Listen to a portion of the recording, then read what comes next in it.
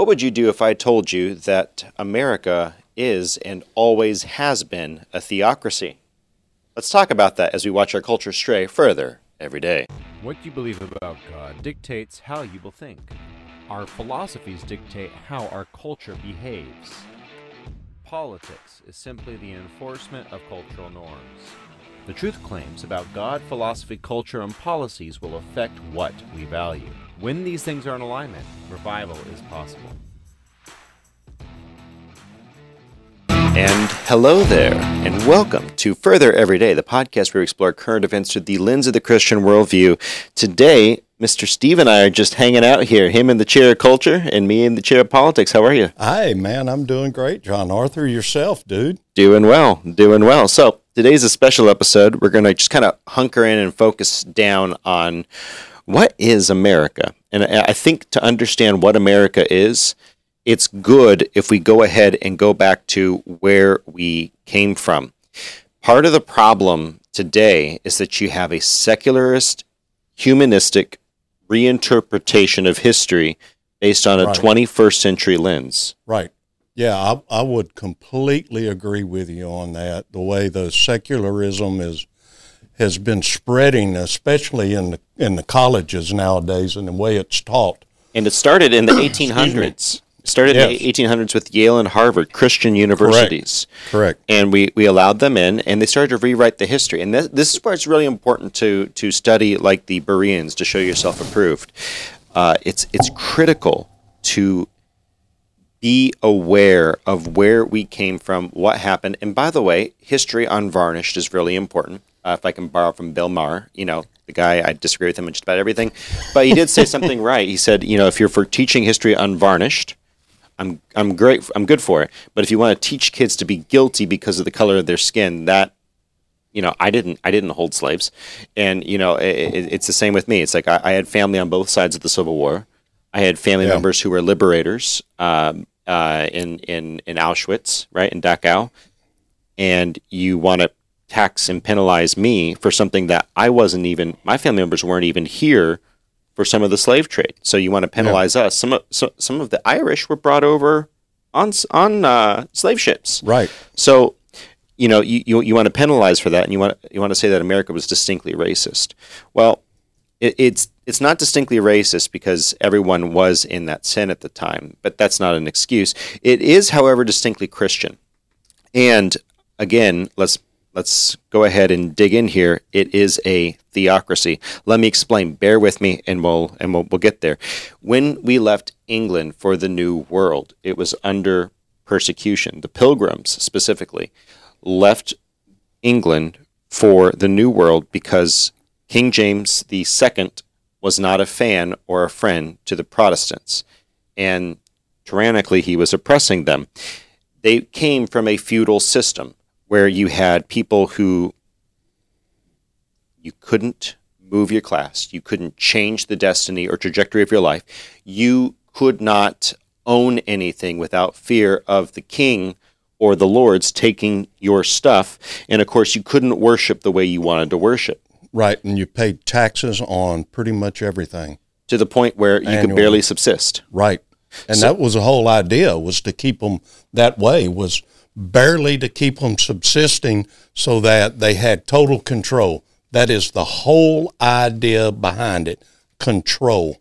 Exactly. So let's look at how America is today, because I'm going to make an argument, and you may not realize where I'm going, but bear with me. We're going to make an argument here that our culture and our body politic, because we got rid of the theological constructs, the chair of theology, philosophy, because we abandoned that, we're now in a situation where we are slipping back into a centralized government that is taking away your rights and privileges as though it is God.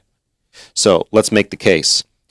If you don't believe me when I say that the government, just like the British government, would prevent you from changing jobs or living in a certain occupation, you don't believe me, try to practice law without a law license. Try to go in and go in as someone's legal counsel. Go in and say, hey, I here's the law. I've studied. I went to Harvard. I went to Yale. I just didn't go for the bar exam because I don't I didn't want to. Try just saying that in front of a judge. You're going to have a heck of a time. Yeah. They want to license your ability to work in that occupation. Of course, you want to have someone, you want to have a law degree, right? Or some sort of stamp or recommendations so people can say, yeah, this person is a competent jurisprudent, and I can come here and I can work, I can use this person's services and I won't be defrauded. Something that shows that you've studied, something where you've, people know that you've studied the law and, about what you're talking about. But we have that. It's called a degree. Right, an education. when you walk into someone's law office, do you think about this? Do people say, "Are you licensed?" No, everyone assumes you are. Otherwise, you're going to be put in prison. Of course, they assume that you're licensed. They say, "What are your recommendations? What are your cases? What have you won? What have you lost? Where have you been? Where have you worked?" Those are the kind of questions that people want to know about a lawyer. So the license has very little to do with it. It's just the government is deciding whether or not you can practice your chosen profession. If you don't believe that they tax you and that you're living on feudal land, try not paying your property tax. Give it a whirl. See what happens. See whose land it really is. Right. We actually had a commenter in one of our comment sections jump in both feet on this, and absolutely, he's correct. Try not paying your property taxes. Try not paying your income taxes. But let me ask you a question. Yeah. If you can tax a right, is it a right? No, it's something that's given to you. It's something that's being bequeathed to you by the government. Certainly. And you're allowed to operate under the government's auspices, and they have the right to tax it. But your income, you have a right to income. Your income, it's your work at the sweat of your brow. Correct. You have a right to that. So where did the United States originally get all of its money? Through tariffs and trade.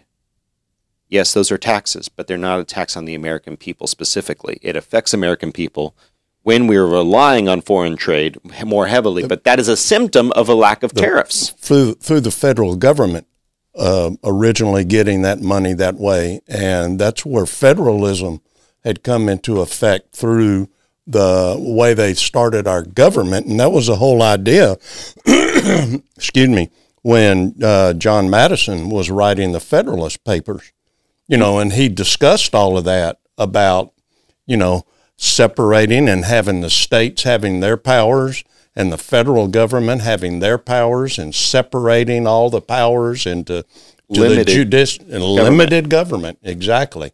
Precisely. So limited government.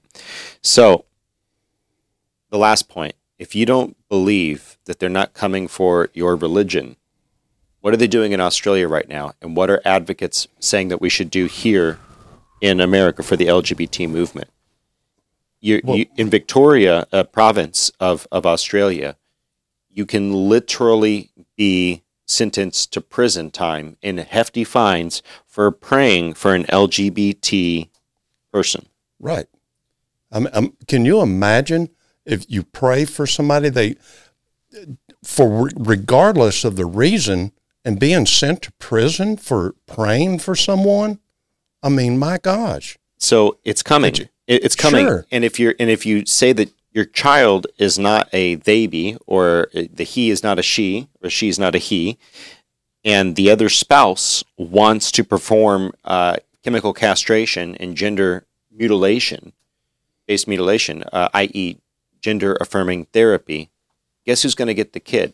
Not the one who wants to protect their child who is suffering through body dysmorphia and fix the dysmorphia. The person who wants to mutilate the child without addressing the underlying issues for the dysmorphia. And that's a distinctly Christian value set. If you think about this from a secular humanist perspective, if we are just a bulbous mass of tissue and cells, then of course, right now you need to live your best life and enjoy and self-actualize to the fullest extent. However, if there is more to the human being, than just cells, if we are more than animals, then there is something that is given us that distinct difference. There's something that has written a law and put it in our hearts. And I would suggest to you that that is a someone. However, they are coming for your religion. And if you don't believe what I'm saying, well, we can look to history. We can look to history. And William Barclay, a biblical scholar, wrote something on Smyrna. We're going to pull that up in just a second.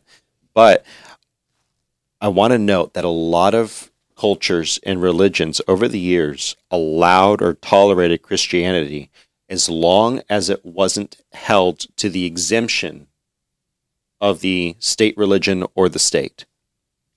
And you see that in the Church of Smyrna. If you remember your Revelations studies, you remember Christ talking to the persecuted church of Smyrna. And it's interesting to look, because they had in Smyrna, they had a street that was paved in gold with all of the temples to Apollo, Aphrodite, etc. But they also had a temple to Caesar. And what went on there is very interesting. Mrs. Producer, if you can go ahead and get us that slide. Mr. Steve, you want to read that for us from biblical scholar William Barclay on Smyrna. Let's see. Emperor worship had begun as spontaneous demonstration of gratitude to Rome. But toward the end of the first century, in the days of Domitian, the final step was taken, and Caesar worship became compulsory. Once a year, the Roman citizen must burn a pinch of incense in the altar to the Godhead of Caesar. And having done so, he was given a certificate to guarantee that he had performed his religious duty. All that the Christians had to do was to burn that pinch of incense and say, "Caesar is Lord," receive their certificate, and go away and worship as they please. But that is precisely what the Christians would not do. They would give no man the name of Lord. That name they would keep for Jesus Christ, and Jesus Christ alone.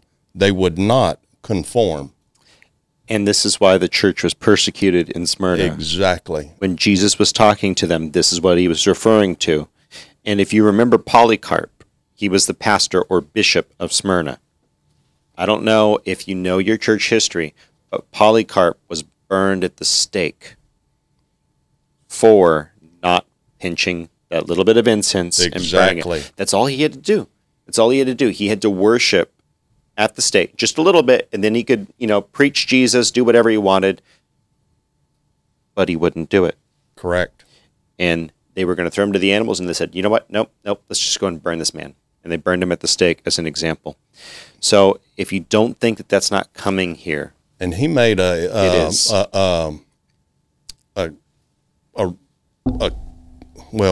the word I'm looking for? A similar thing towards with burning at the stake for him was going to be a short time period compared to what was going to happen to them by burning in hell for eternity. I'm going to have to look that up. That's Man, yeah. So just be aware that it's coming here.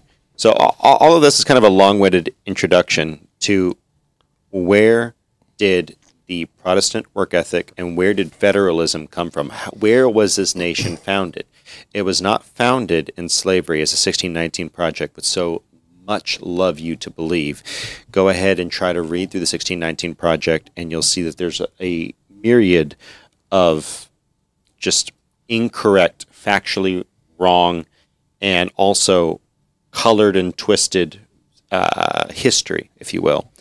However, when the Pilgrims came here in 1620, 1609, you had Jamestown. They were coming here to meet with the Virginia colony. Unfortunately, they got blown a bit north, and they landed at Plymouth Rock on November 11th, 1620. And they came from a feudal system. You have to remember, this is why we brought it up earlier. They came from a feudal system where they had a lord saying this much at the end of the day, and they took it into the storehouse, and they shelled out a little bit of food to each family. Okay. They come here. They're having a hard time farming. But what's worse, they're putting everything into a common storehouse from which everyone will be fed. What does this sound like? Sounds like socialism. They had a At its socialized utmost. distribution Yes. of the food. So with the socialized distribution of the food, they began to starve. And there's a very important verse here, 2 Thessalonians 3:10. If you got that for me, go ahead and read that. This changed Yes. their minds on the issue of redistribution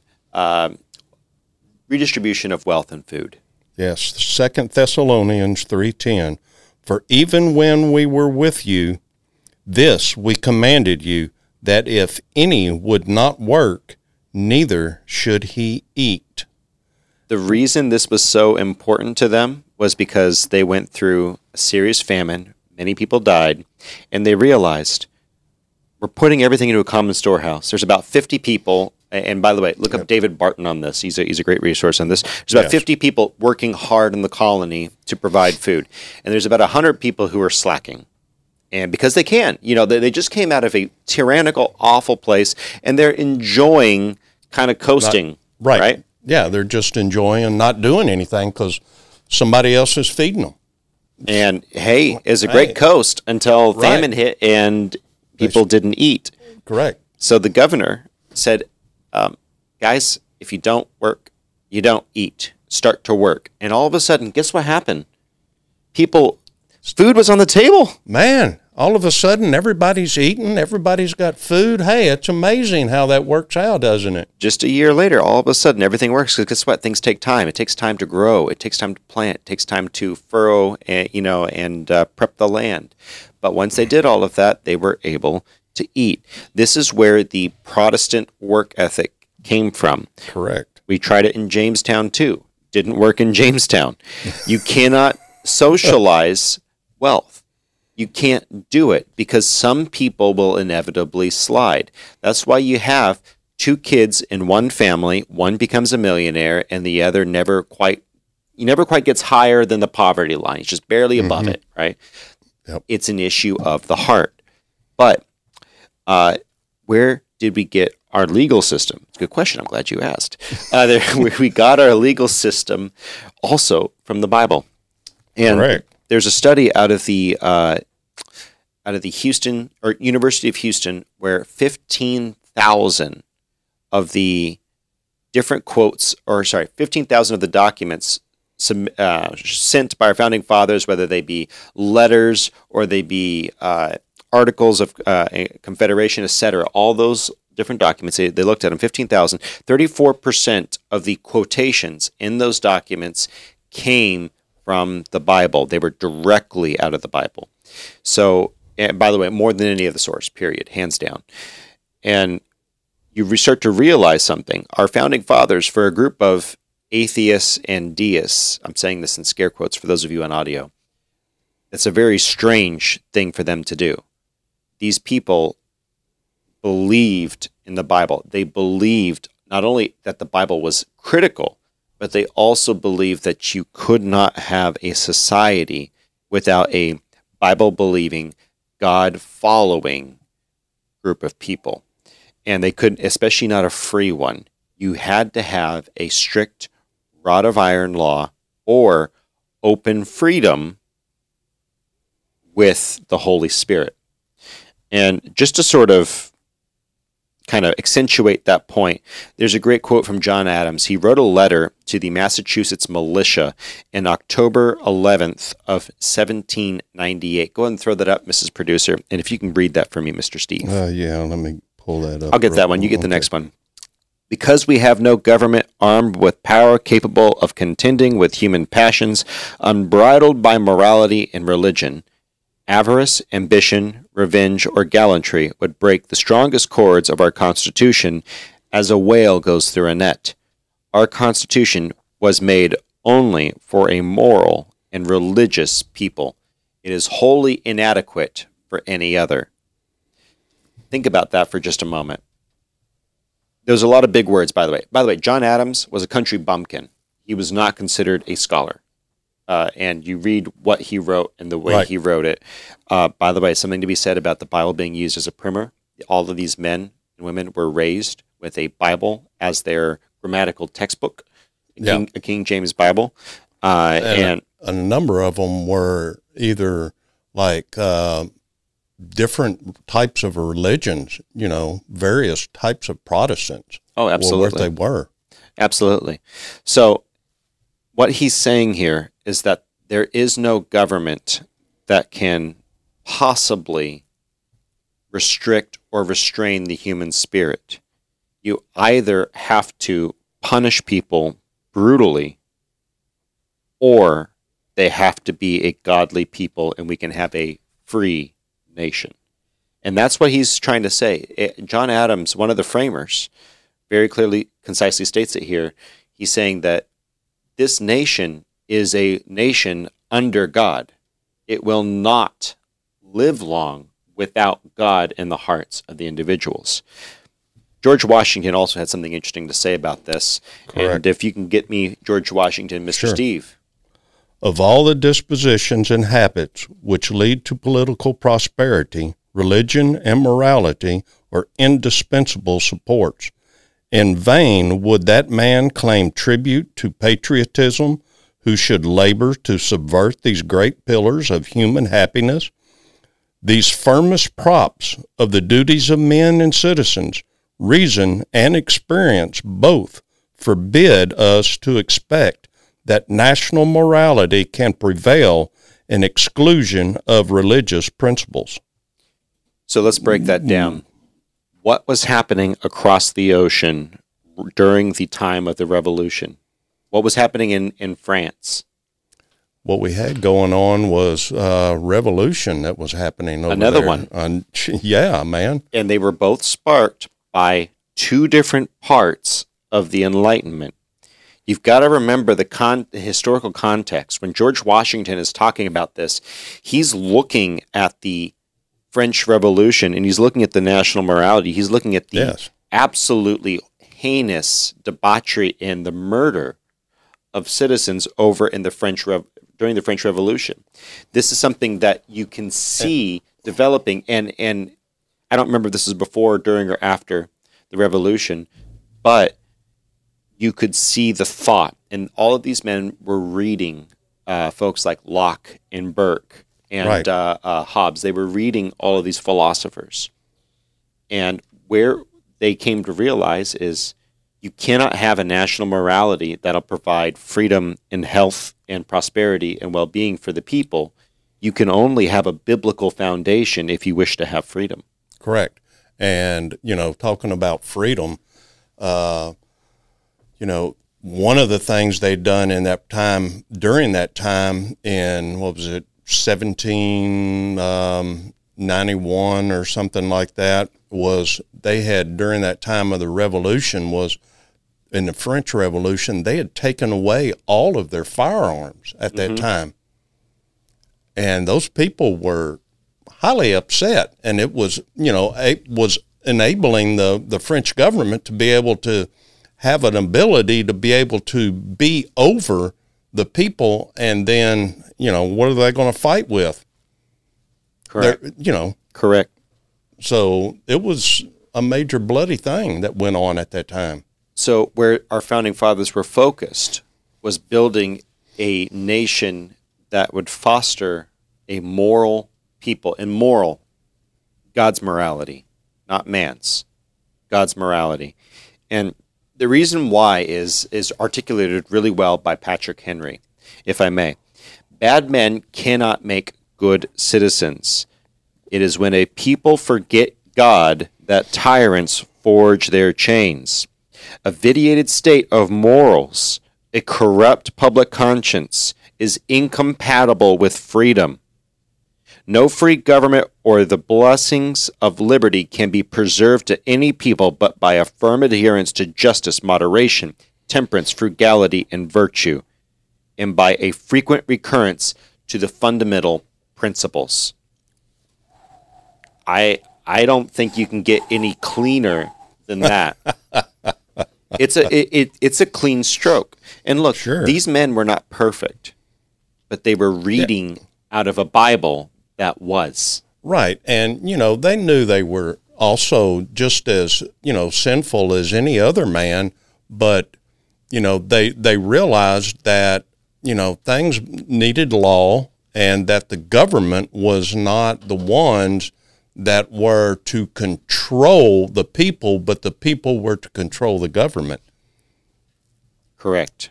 And that's something that only the people who were godly and God-fearing could possibly control the government in a way that was in congruence with freedom. Right. Without a godly people, freedom is not possible because it will inevitably devolve into tyranny. Correct. And, there's, it shows in the Bible in various verses that,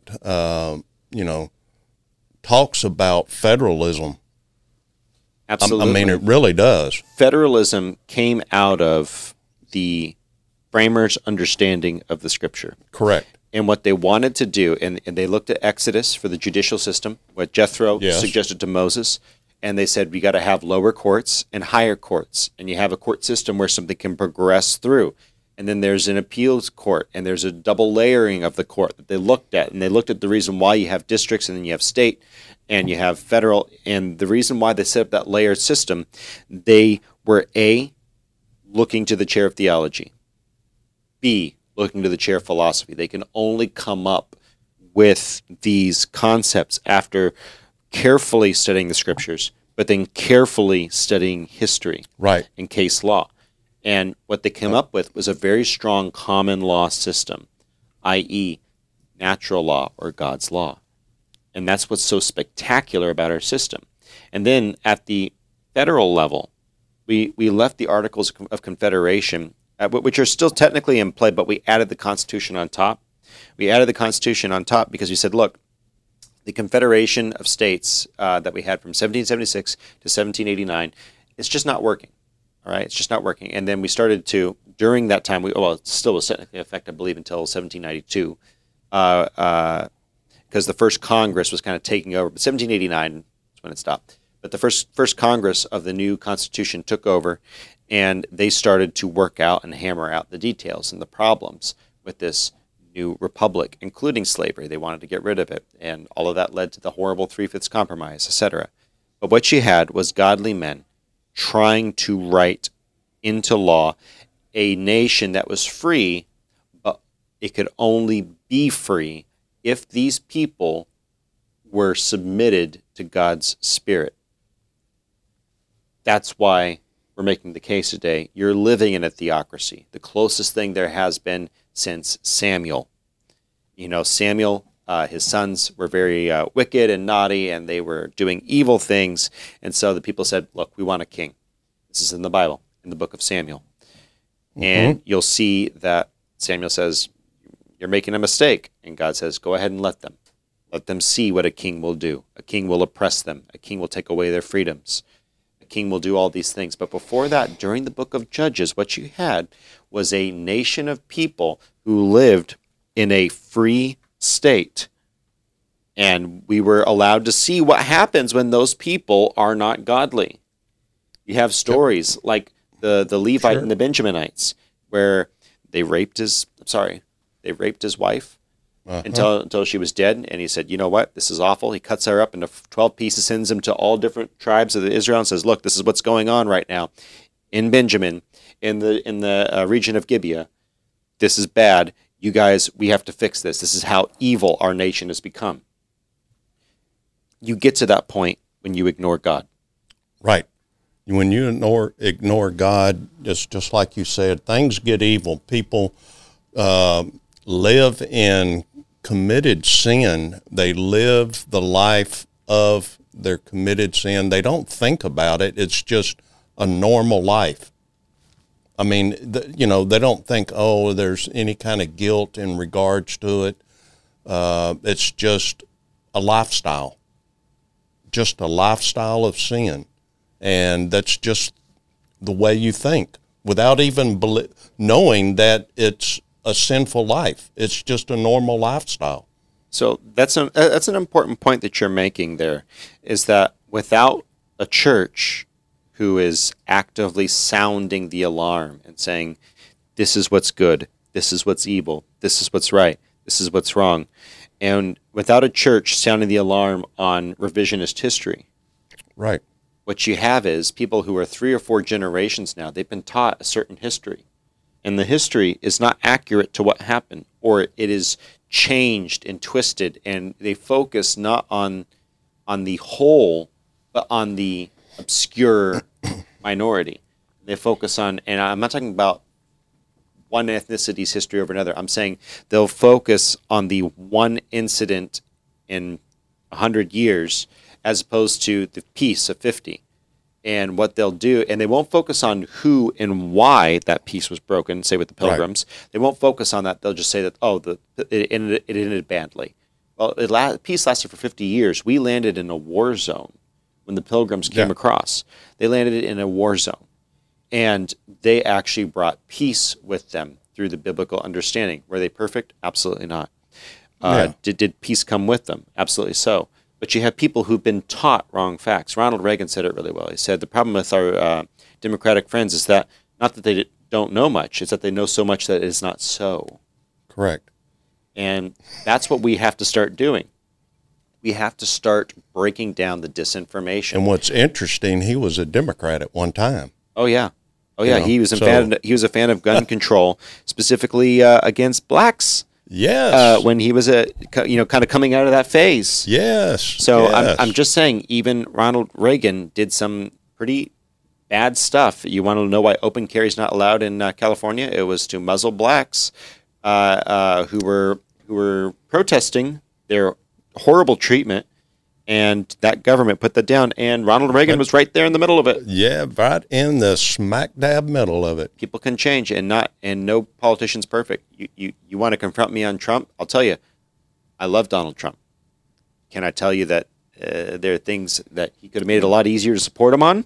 Yeah, of course, he could have made it. He could have been a lot easier to support. He could have done a lot of things. Every politician is flawed, and so you can point at different things, but you want to look at the whole history. Right. And, nobody's perfect. We're born in sin.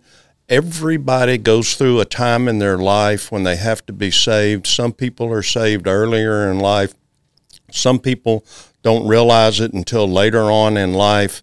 And fortunately, because of Jesus, we're given grace, and he looks upon us, and we realize that at some point in our life that we're a sinful being and we live in sin, and we decide, oh my gosh, I need to be saved. Like for myself, I wasn't saved till I was 48. Thank the Lord, he continued to knock on my door and look upon me and say, hey, Steve, look, buddy. And I answered the door, opened it up, and said, come on in. Thank you, Lord. And my life has changed immensely. And what's interesting is all of my friends have noticed a change in me over the years. I'm in my 60s now, and it's been an amazing change in my life. There's been so many things that have changed in my life. Well, amen. And that's exactly what the founders were talking about. They were saying that we needed people who are changed by the Spirit to be effective citizens. So, with that noted, anything you want to say wrapping up? I'd just like to say that fortunately we had, founding fathers that had the good insight to set this country up the way they did, and they used biblical scripture in order to use it to set up our Constitution and set it up and use the means by which it was set by laying out the foundation like we did, and use the judicial system, the Congress and the presidential system for the use of exactly what we're using it for. Now, sure, nowadays it gets a little, confounded by, bad men, like, it talks about. And that's the issue, right? With evil men. And like the January 6th deal, how they talk about what was going on. You got bad people talking about things. Now, I'm sure, if you got something bad to say, even put it in the comments. Yeah. That's a whole can of worms. That's a whole different concept, Absolutely. different conversation there in itself. But, that just goes to show that they had the foresight to show that a government needs to be run by and for the people, and that it needed to be set up and controlled and used and have a Second Amendment, whereas other countries don't have that sort of thing, and look what happens. Indeed. So what you see here is a founding father said, I was talking with someone, I was out teaching a class somewhere, and this guy gets up afterward. We're talking about America. It just came up, and the founding fathers came up, and this elderly, big, strong, strapping African American dude with a white top. He says, the thing, and I say this for a reason. He stands up and says, "Man, our founding fathers, they knew what they were doing. It amazes me that they foresaw everything that would happen, how they could change and course correct, and how they would set up a nation that would eventually not only make men free, but also survive as long as we stuck to the Constitution." There's someone there who went through Jim Crow. Right. That man has seen stuff. He saw stuff happen to him, but you know what? He realizes men are evil. God is good. And the only thing that makes this nation good is God in the hearts of the citizens, the people. And that is why you've been living in a theocracy the whole time. If you want to go to Canada, go ahead. Enjoy that 9-month wait for a broken leg. Go to Australia. I just want to say, European country. Enjoy the tyranny. Enjoy the tyranny. If you want to join us in the American experiment, understand something. Those of you saying, well, what? You want us to live in a theocracy? Yes, Sherlock, you're living in one. Yes. You're just not realizing it yet. Let's make it clear to you. This has always been a nation under God. That is why it's been a nation under God. It only works if you have a moral, religious people. And they're not talking about religion for religious sake. They're saying, do you believe and hold these principles of turn the other cheek, love your neighbor? Are you reading in the Bible? Are you being changed and transformed by the nature of God's word? That's the only way that you can be an effective citizen of this nation. And without effective citizens, this nation crumbles. So, vote. When you turn 18, get out, register, and vote. Spend time at the voting booth. Spend time researching people's past history, everything about those people that are running for whatever office it is, and vote. Vote, and more importantly than voting, you need to vote. But more important than voting, get out there, be someone's friend. Get into the culture, get to know someone, talk to them. I'm not talking about proselytizing. I'm saying you go in and you make a disciple.